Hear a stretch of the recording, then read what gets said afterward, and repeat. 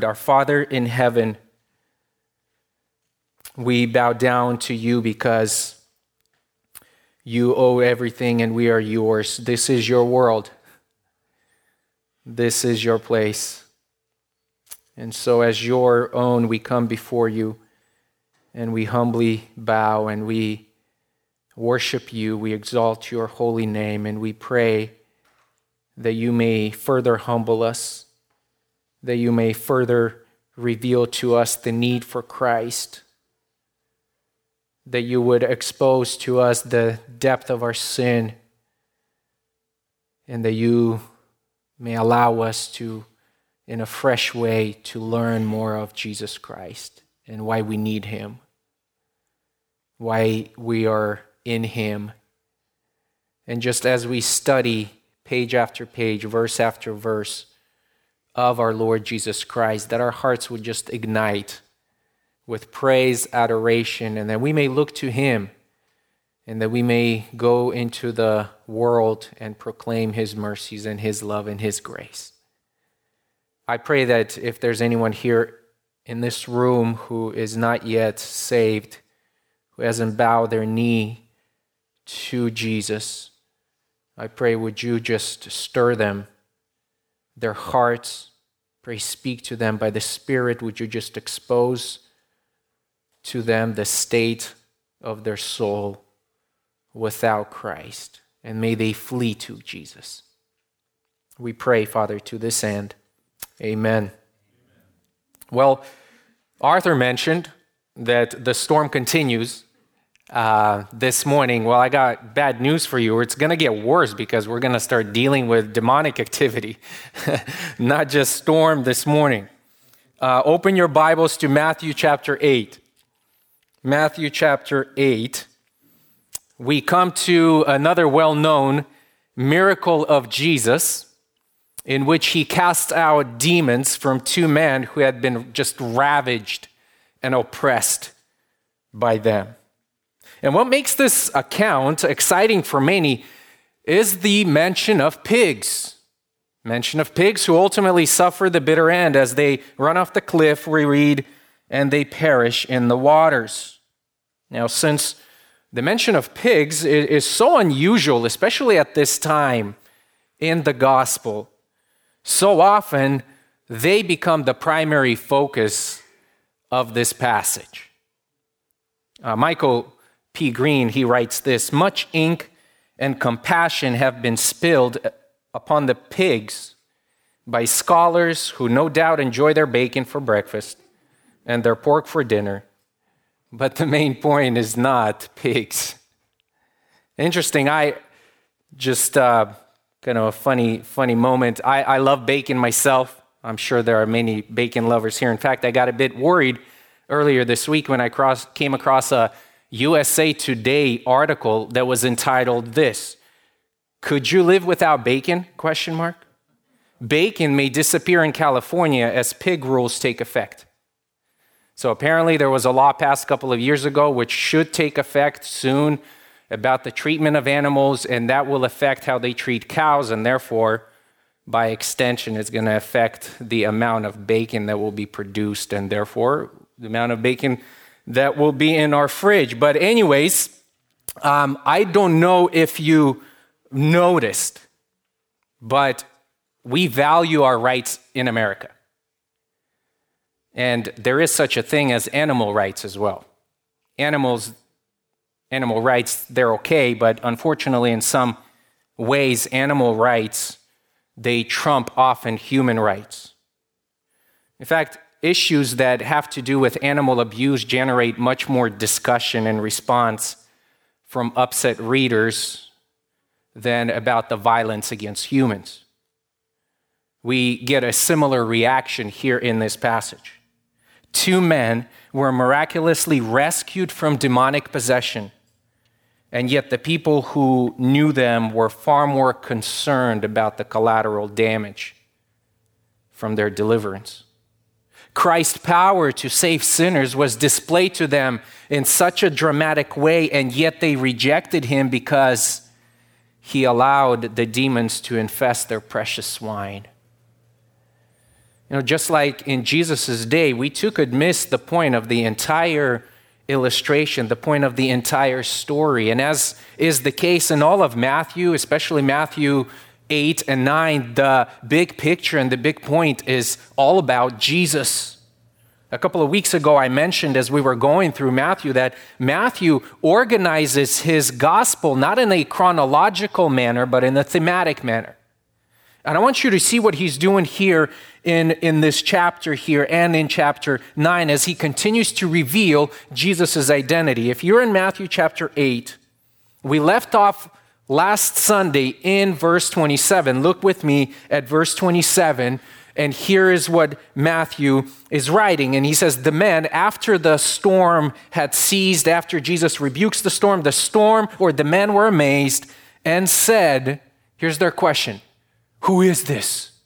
What kind of man is this? Well, Matthew embeds the answer for his readers in the next few stories. Notice that in our passage today, Jesus is identified as the Son of God. Verse 29, and they cried out saying, what business do we have with each other, Son of God? And so Matthew answers in this section, this one you're wondering about, he is the Son of God.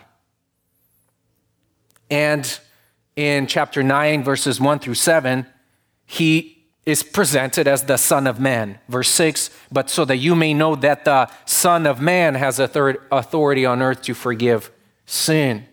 Later on, as we will continue to study in 9 through 14 of chapter 9, Jesus refers to himself as a great physician. And later in verses 14 through 17, he refers to himself as the bridegroom.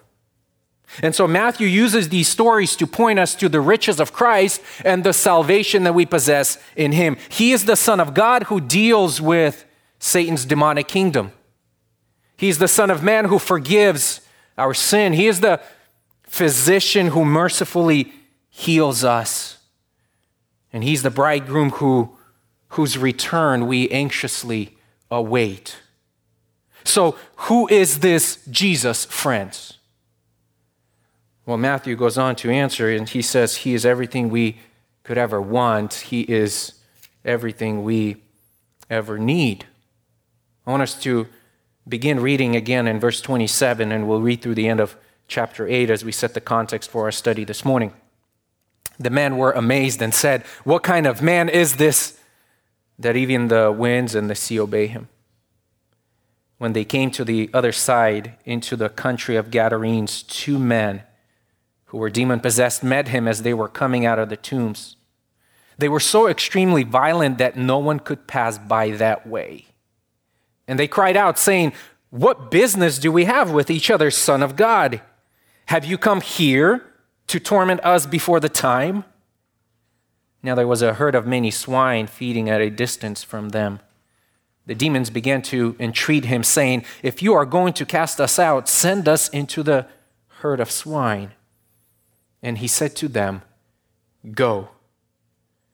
And they came out and went into the swine, and the whole herd rushed down the steep bank into the sea and perished in the waters. The herdsmen ran away and went to the city and reported everything, including what had happened to the demoniacs. And behold, the whole city came out to meet Jesus, and when they saw him, they implored him to leave the region. As we go through this encounter of Christ with these men, I want us to see what Matthew presents for us, that Jesus is the Son of God. And Jesus is the Son of God who has authority and willingness to rescue the powerless and the unwilling from their bondage of sin. This is the point. That Jesus, being the Son of God, he has the authority and willingness to go after the most desperate who don't think they need him, to expose their need, to rescue them, to save them, to love them. Even as we will see, he will be rejected soon after. In this passage here, we see the beginning of Jesus' war on Satan and his angels, which will crescendo on the cross and ultimately when he casts him and all of his servants into the lake of fire. But there are practical implications that I want you to see to Jesus being the Son of God. Practical implication. There are three that I want us to pick out from this passage as we go verse by verse to the end of Matthew chapter 8. Number one, because Jesus is the Son of God, he delivers from the bondage of sin. Because Jesus is the Son of God, he delivers from the bondage of sin. Number two, he destroys the work of the enemy. And number three, he designates what is truly valuable. He has a say in what we or whom we should value above most. Number one, because Jesus is the Son of God, he delivers from the bondage of sin. Matthew, he continues his narrative by following Jesus in verse 28 to the other side of the Sea of Galilee. And on their way there, as you remember, they had encountered a storm, and his disciples were exposed to their lack of faith. And Jesus, rebuking the storm, but also gently rebuking them, encouraged them to follow his lead and trusting God's presence, his power, his goodness in all of life's circumstances. That was last Sunday. Now, they're safely on the eastern shore of the sea, and we read that they made their way to the country of the Gadarenes. This is predominantly a Gentile area, as we will see from some of these details here. If you look back to verse 18 in your Bibles, one of the reasons why Jesus wanted to cross over to the other side was just to spend some time alone away from the crowds. He says, now when Jesus saw a crowd around him, he gave them orders to depart. Not many of the Jews, listen, would follow Jesus to this region. It was an unclean region, full of Gentiles.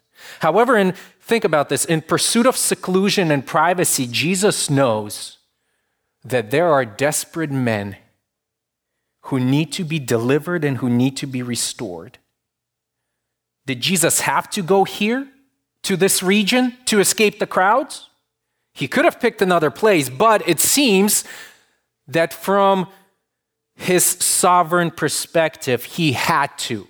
It's almost like this is the place that he picked to go because there was business to do. Similar to how, remember in John chapter 4, verse 4, he, quote, had to go through Samaria into Galilee. Remember that encounter? Because he knew that there would be a woman at the well who needed to be rescued, who needed to be restored. So get this, being on this mission to deliver the helpless from the bondage of sin, Jesus goes where no one dares to go. Jesus goes where no one dares to go. No Jew would ever go here. And the text tells us that no one, Jew or Gentile, dare to pass this way because of the extreme violence of these two men. Do not enter was the sign that was placed next to the street. No trespassing or enter at your own risk, so to speak. Matthew tells us that this place was actually a graveyard full of caves or tombs where these men found their housing. They would not have been literally inside the tombs, but as David Hill comments, the reference may be to the little antechamber in front of the rooms in which the bodies were laid. No doubt this was a perfect place for the devil, the enemy of our souls, to exert his power among the dead. But think about this. Here's the point. The Son of Man, our Lord Jesus Christ, the Son of God, he enters the enemy territory to begin to rescue, to begin his rescue mission until one day, think about this, he would ascend a hill called Golgotha, which means the place of skulls, to conquer and subdue the enemy through the cross. Already, during his ministry here, he's already setting in motion what will climax there on the cross. And Jesus goes where no one dares to go because he wished to deliver man who no one would or could deliver. We read that Jesus was met by two men who were demon-possessed. Two men who were demon-possessed met him as they were coming out of their tombs, verse 28 says. D.A. Carson points out that demon possession was rare, if it occurred at all in the Old Testament. And there was very few examples after the gospel records into Acts and beyond. And he says, in the Bible, demon possession is part of the upsurge of evil opposing Jesus in the time of his incarnation. It appears that the powers of darkness, they converge at this point in history to oppose and to derail Jesus' ministry, for they knew who the God-man was. And as we think through this encounter, we need to remember a few things for us, those who have read Scripture, and just apply some theology here. Remember that Satan and his demonic forces, they were originally made to know and to enjoy God. They were originally the angels who worshiped God, but they have rebelled. When they rebelled, they were cast down. They still have great power, superior strength, and intelligence to man, but not ultimate power. Remember that God is in full control, as we will soon find out. But there's another thing. Because of the fall, sin has brought man under Satan's power, under Satan's rule, under his dominion. 1 John 5:19 says, the whole world lies in the power of the evil one. Ephesians 2:1 and 2 says, and you were dead in your trespasses and sins in which you formerly walked according to the course of this world, according to the prince of the power of the air, of the spirit that is now working in the sons of disobedience. In another passage, 2 Corinthians 4:4, Paul writes that the God of this world, the God, lowercase g, of this world has blinded the minds of the unbelieving. So here are two men. They're driven mad by these dark forces living in tombs. And we're not told how they ended up this way, but whatever the reason was, the root cause for all demonic possession is sin.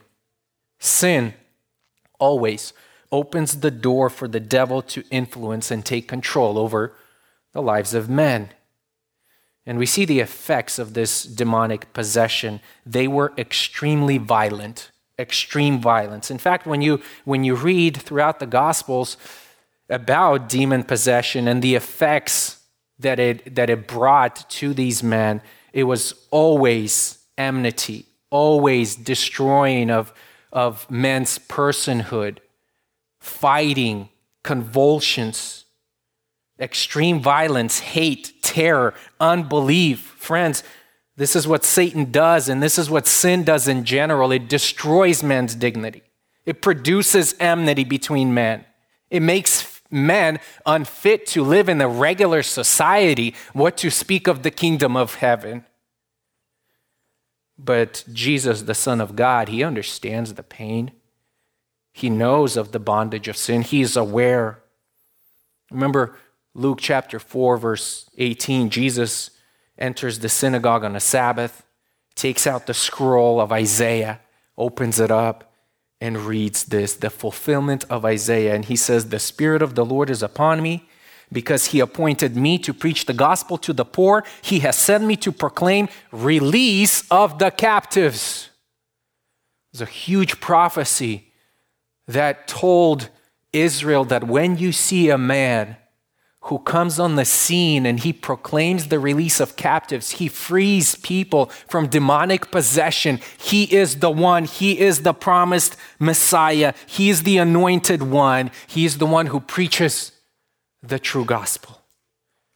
The anointed Messiah goes where no one else dares to go because he alone is able and he is willing to deliver from the bondage of sin. Because Jesus is the only person whom Satan cannot overcome.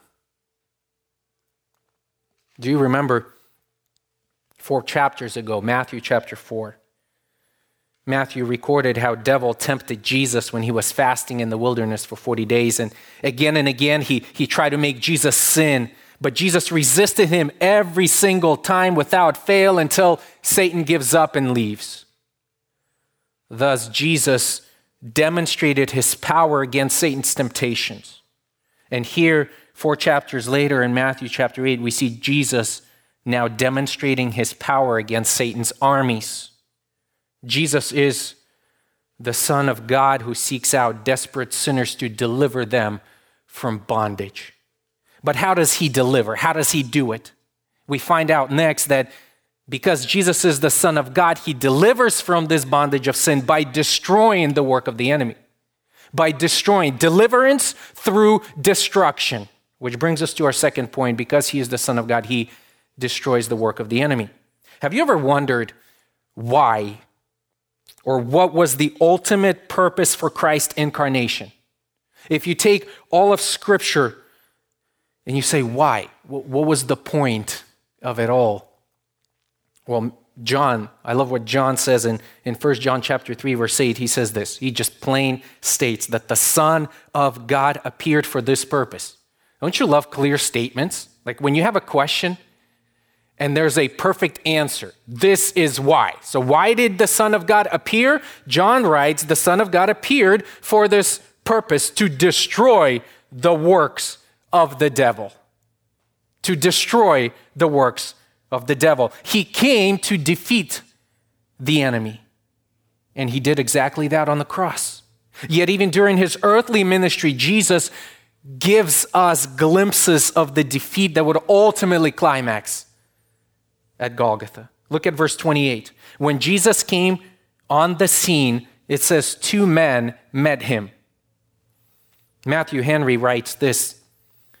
It is an instance of the power of God over the devils that, notwithstanding the mischief they studied to do by and to these poor creatures, yet they could not keep them from meeting Jesus Christ, who ordered the matter so as to meet them.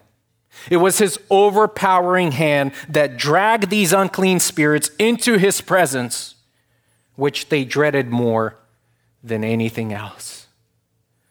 Jesus, friends, he had an appointment. And he says, I'm going to go there because there are 2 desperate sinners who need to be released. And I'm going to go and demonstrate my power over the enemy. He's on the mission. You know, sort of like the time when we met Christ, when he called out to us, when he opened up our eyes to see. Sort of like he did to Paul, where Paul says, after I saw him, I didn't sit there and discuss the matter. I simply fell and I worshiped and acknowledged him as Lord. Nothing could stand in his way when Jesus is pursuing his own. But listen, as soon as the 2 men encounter Jesus, they begin to defy him. Well, look what verse 29 says, and they cried out, saying, what business do we have with each other, Son of God? Literally, what to us and to you? That's what the text says. What to us and to you? Almost like, what do we have to do with one another? Why are you here? This is not your territory. We've been running and ruling this place. Why are you here now? These men see absolutely no common ground between themselves and Jesus. Why? Because they know who he is, Son of God. They didn't ask him. They declared his name. And I find it very interesting that comparing to the other account with this one here, that while his disciples are wondering who Jesus is, the demons declare plainly, Son of God. They recognize that the man standing before them is Jesus, the anointed Messiah sent from heaven to proclaim the good news of redemption, which in turn means judgment for them. Judgment for them. That's why they ask, have you come here? Look at that, verse 29. Have you come here to torment us before the time? Before the time? Friends, many people today, they refuse to believe that Jesus is the Son of God, And they scoff whenever we tell them that the Son of God is coming back to judge the world one day. They don't believe it. And yet, the demons fully believe that Jesus is the Son of God who is coming to judge the world, and they tremble. And James in chapter 2, verse 9, basically confirms that fact. He says the demons believe and shudder, but that doesn't save them. That kind of faith doesn't save them. Every unbeliever should take careful note of this. Notice that they ask, have you come here? Look at the text in verse 29. Have you come here? And what does here mean? There are a couple of options here. It can either mean here like the country of Gadarenes, or here could mean the earth. Like, you're the Son of God. Did you come here to earth to judge us? And are you coming here now before the time? With the eschatological kind of end-time language here that they employ. Have you come here to torment? So there's judgment, and then there's before the time, referring to the end time. I think that they're referring to the latter, the earth. The demons here, they recognize that their ultimate fate will be doom, in fact. And they're wondering, is now the time that we're going to be judged? It's also interesting, I think, another indicator that they know of Jesus' pre-existence before his incarnation. When they declare to Jesus that you are the Son of God, they know that that Son of God belongs in heaven. He pre-existed before with the Father. And are you now the Son of God coming now here to this earth to deal with us? All demons fear Christ coming because they know it spells doom for them. The parallel account in Luke chapter 8:31, it relates that they pleaded with him not to send them into the abyss, meaning the bottomless pit, where the devil himself will be imprisoned, according to Revelation 20. The demons knew that Jesus had the power and has the authority to send them there as he desired. And they would have absolutely no choice but to say, yes, sir. Yes, sir. Even as they ravaged these poor men and they did whatever they wanted to do to them, when the Son of God comes and when he speaks, all the other powers, they acknowledge the authority of Christ and say, yes, sir. Yes, sir. According to Mark's parallel account of the same incident, Jesus asked one of the men and he says, what is your name? And he answers, my name is Legion, for we are many. My name is Legion, for we are many. A legion in the Roman Empire, I looked it up and just had conflicting reports, but it's anywhere from 5,000 to 6,000. Some commentators say it's 5, some say 5,600, some say 6,000, but listen, that's a lot of number. It's not just 2 demons, there are at least 5,000 to 6,000 demons. It's a huge concentration of darkness against the Son of God. No wonder nobody dares to enter and to come next to them. But notice they understand their subordinate position. They ask in verse 31, they ask, if you're going to cast us out, and they are assuming that he will, you will cast us out, send us into the herd of swine. Like, we can't go there by ourselves, but send us there. And Jesus, think, the Son of God permits them. They leave the 2 men and enter the swine, and the swine run off the cliff and they perish in the waters. One commentator says that the demons prefer the pigs to the abyss, but when the pigs rush into the lake, it becomes their abyss. Now, why did the demons make such a request? We don't know for sure, but as I mentioned earlier, the devil hates God and he hates man. And the enemy of our souls would use every opportunity he has to harm God's creatures, and also in this instance, to stir up opposition against Jesus in this city. Yet Jesus, knowing it all, he permits it. And he sort of gives a visual representation of the spiritual deliverance of these men. Demons, remember, there are spirits. We cannot see them. And so perhaps Jesus, he wanted to demonstrate that these men were truly delivered by making this departure of the legion of demons sort of visible to human eye.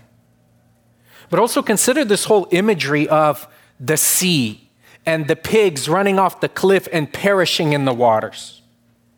You know, casting something into the sea is also used throughout the Bible as a picture of the permanent riddance of the problem. Permanent riddance of the problem. Remember when the Egyptians, they were pursuing Israelites and they come to the Red Sea and the Israelites are freaking out and the Lord parts the sea and they walk through it, and as the Egyptians follow, the sea closes in on them and they perish in the waters, never to pursue them again.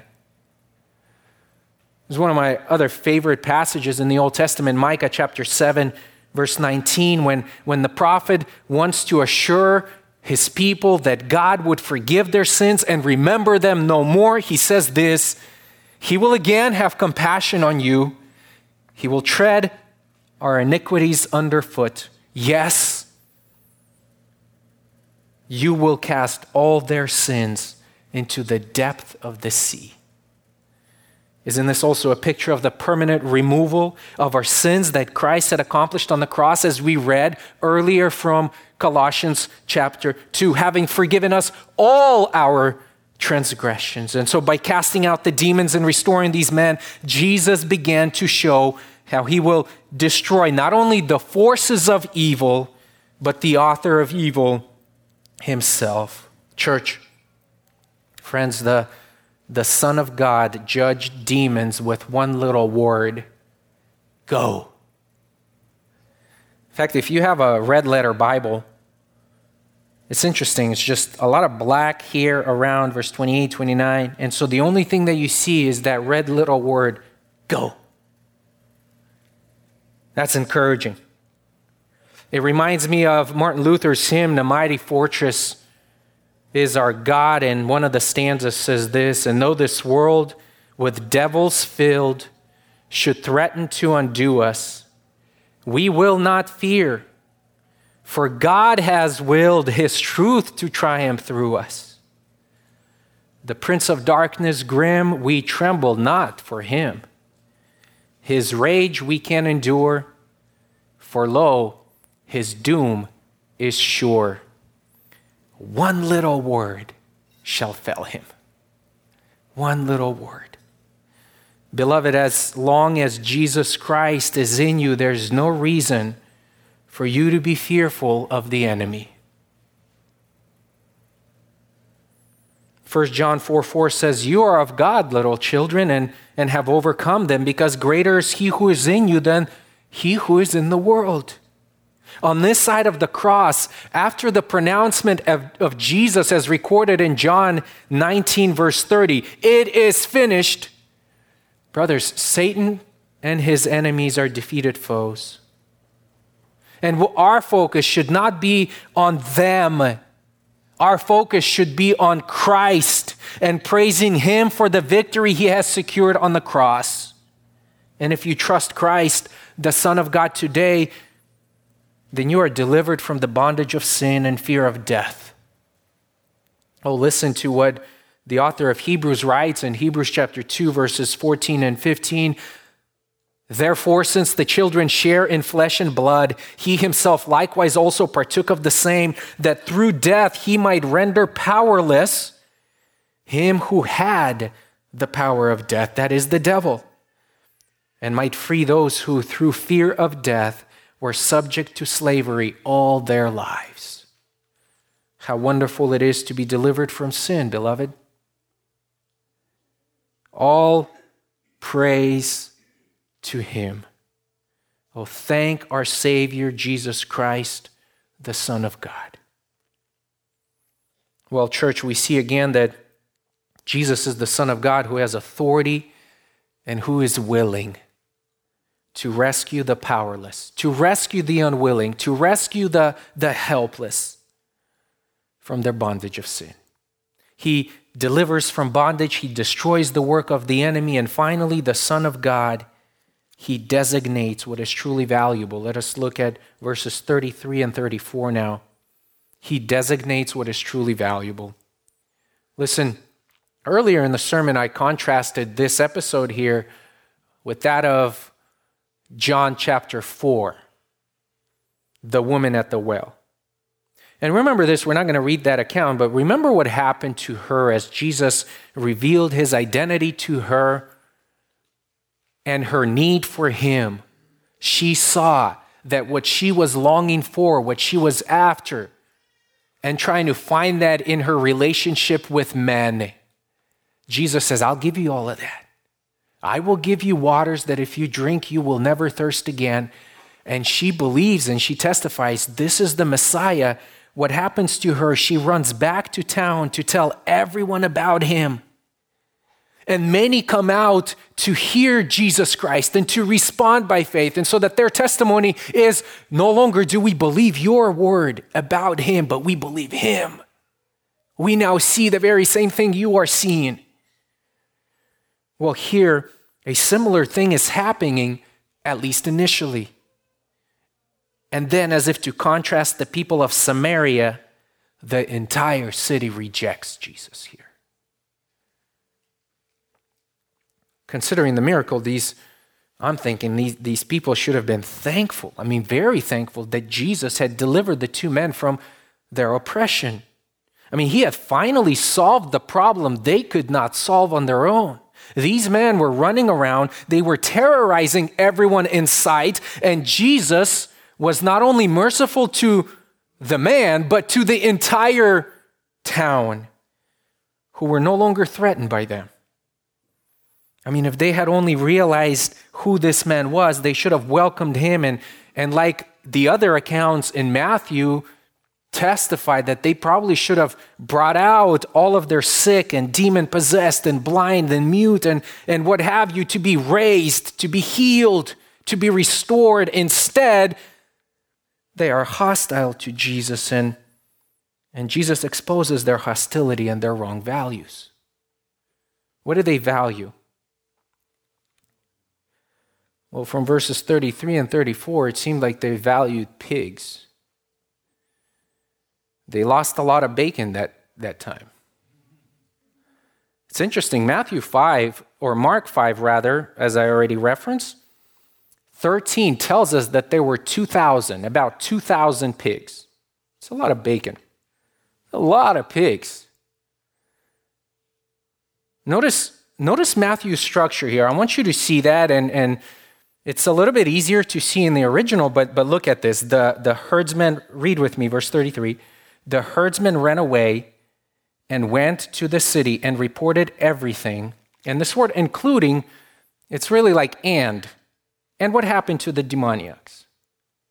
So they go into the city, right? They're watching the pigs and they see what happens, those who are taking care of the pigs.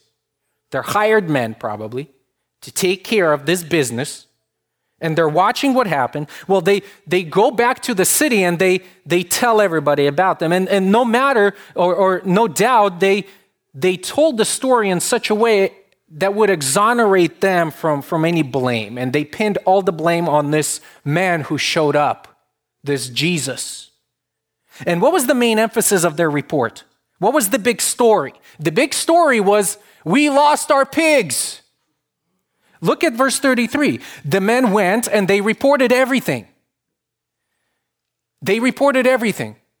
They told them what happened to the pigs. And, yeah, by the way, they also told them about what happened to the demoniacs too.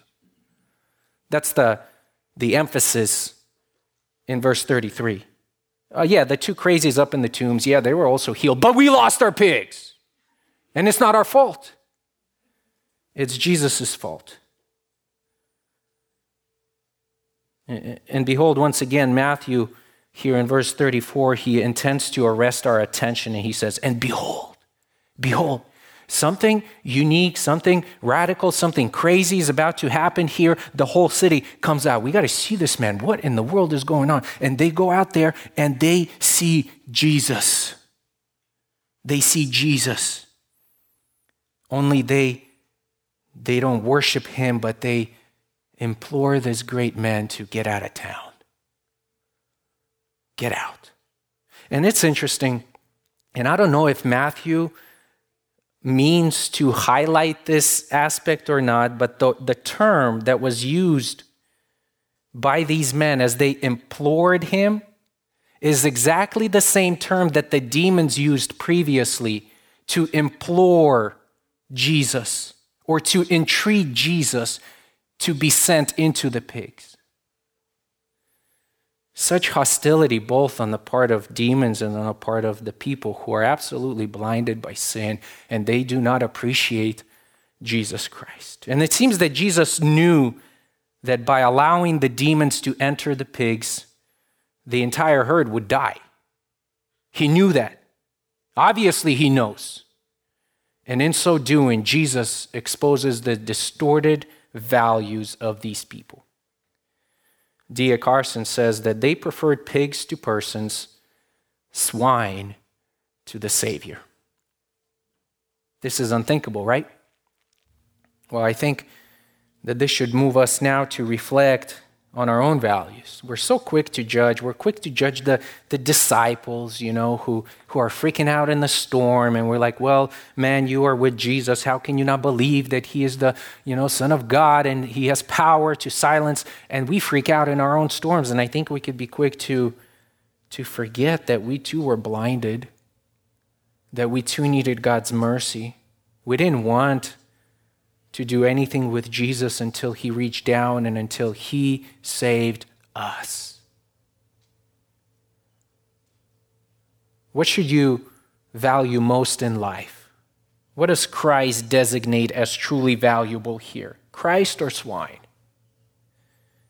For us, the more appropriate question might be Christ or money, Christ or popularity, Christ or convenience. It seems like it's another application of his Sermon on the Mount, isn't it, from Matthew chapter 6. Matthew 8:24 or 27 says, what kind of man is this? What kind of man is this? And Matthew says, Jesus is the Son of God, who has authority and willingness to rescue the powerless and unwilling from their bondage to sin. Beloved, Jesus, knowing ahead the reaction of the city, went forward and demonstrated his love and his kindness towards these men.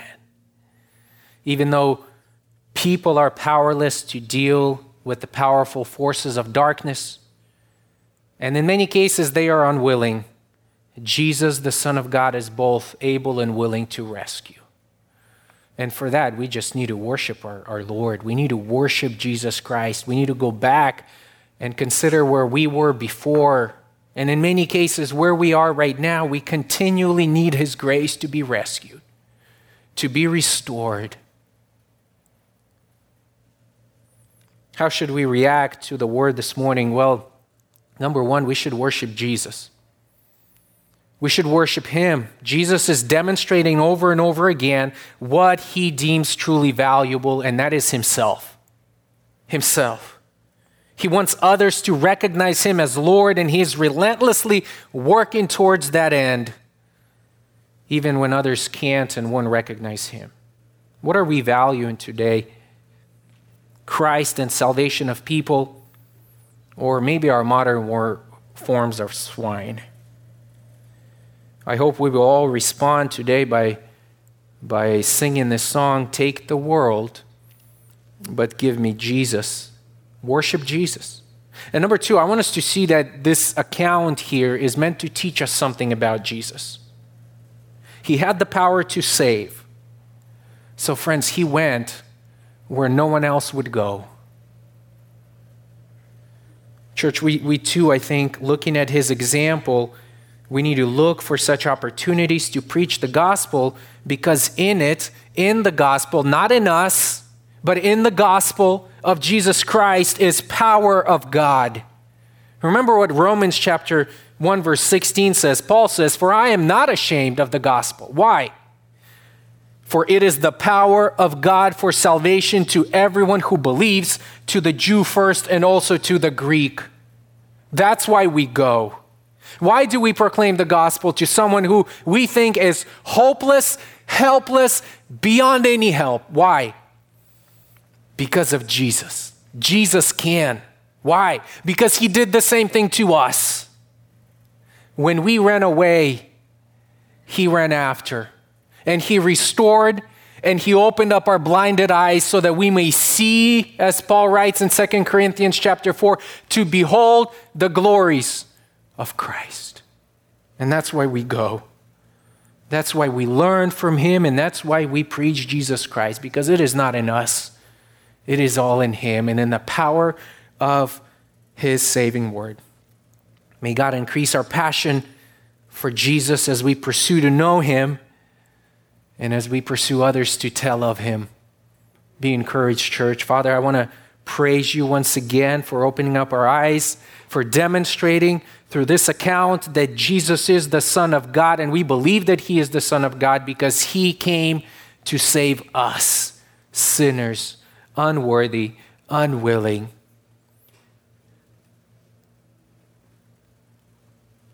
We thank you for the Spirit that convicted us of sin, that caused us to focus on Jesus, regenerated us, and we repented of our sin, and we trust you, Lord, and we praise you for that you now hold us in your hand, and you promise that nothing would ever happen to us in order to put our salvation in jeopardy. Thank you. Only someone who is the Son of God can perform such a miracle. And as we look to Jesus and as we look to this account of his mercy towards those who don't deserve it, seeing ourselves in it, let us run. Let us run and let us do the same to others.